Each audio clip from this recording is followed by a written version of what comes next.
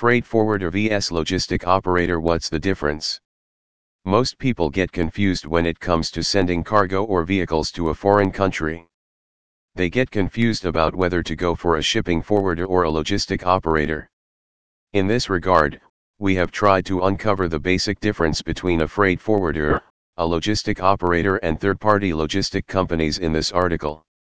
Table of contents: freight forwarder vs logistic operator, third-party logistic companies vs freight forwarders. Which one should you choose?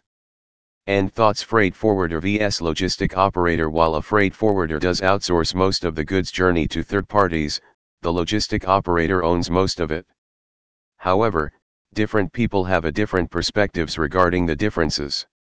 Some will state that a freight forwarder is only supposed to handle and transport the cargo on customers' requirements, which the logistic operator does with more elements in the picture, such as agents, warehouses, and other third parties.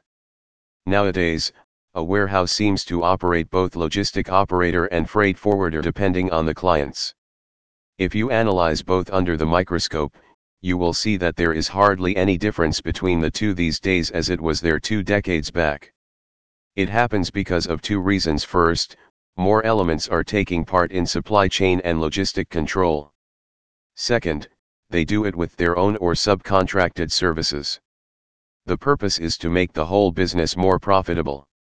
Third-party logistic companies vs freight forwarders. The former specialises in multi-operations, starting from warehouse to transport, and offer customized solutions depending upon the customer's need.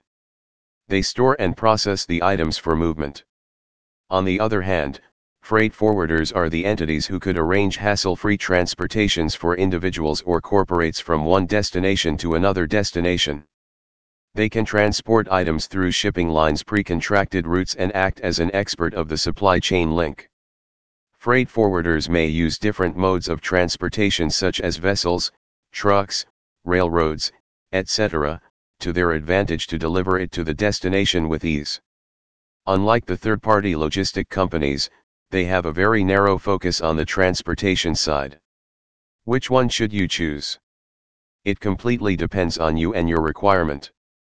To arrive at a solid conclusion, you should evaluate your needs and your expectation from these companies in terms of customization and mode of transport. But before you choose, there are certain things to keep in mind to stay in the safe zone. Before you start looking for freight forwarding services, make a market study on how to keep the budget low to avoid their loopholes. If you opt for a logistic operator, ask for their pricing policy and see how they are good at helping you save your money irrespective of the mode of transportation you choose. When it comes to third-party logistic companies, you should always go with the one with a better online reputation. And thoughts: most people prefer to go with an international freight forwarder who can take care of any freight requirement with ease. In this regard, Willship would be your ideal bet. It has been offering bespoke service for the last 2 decades.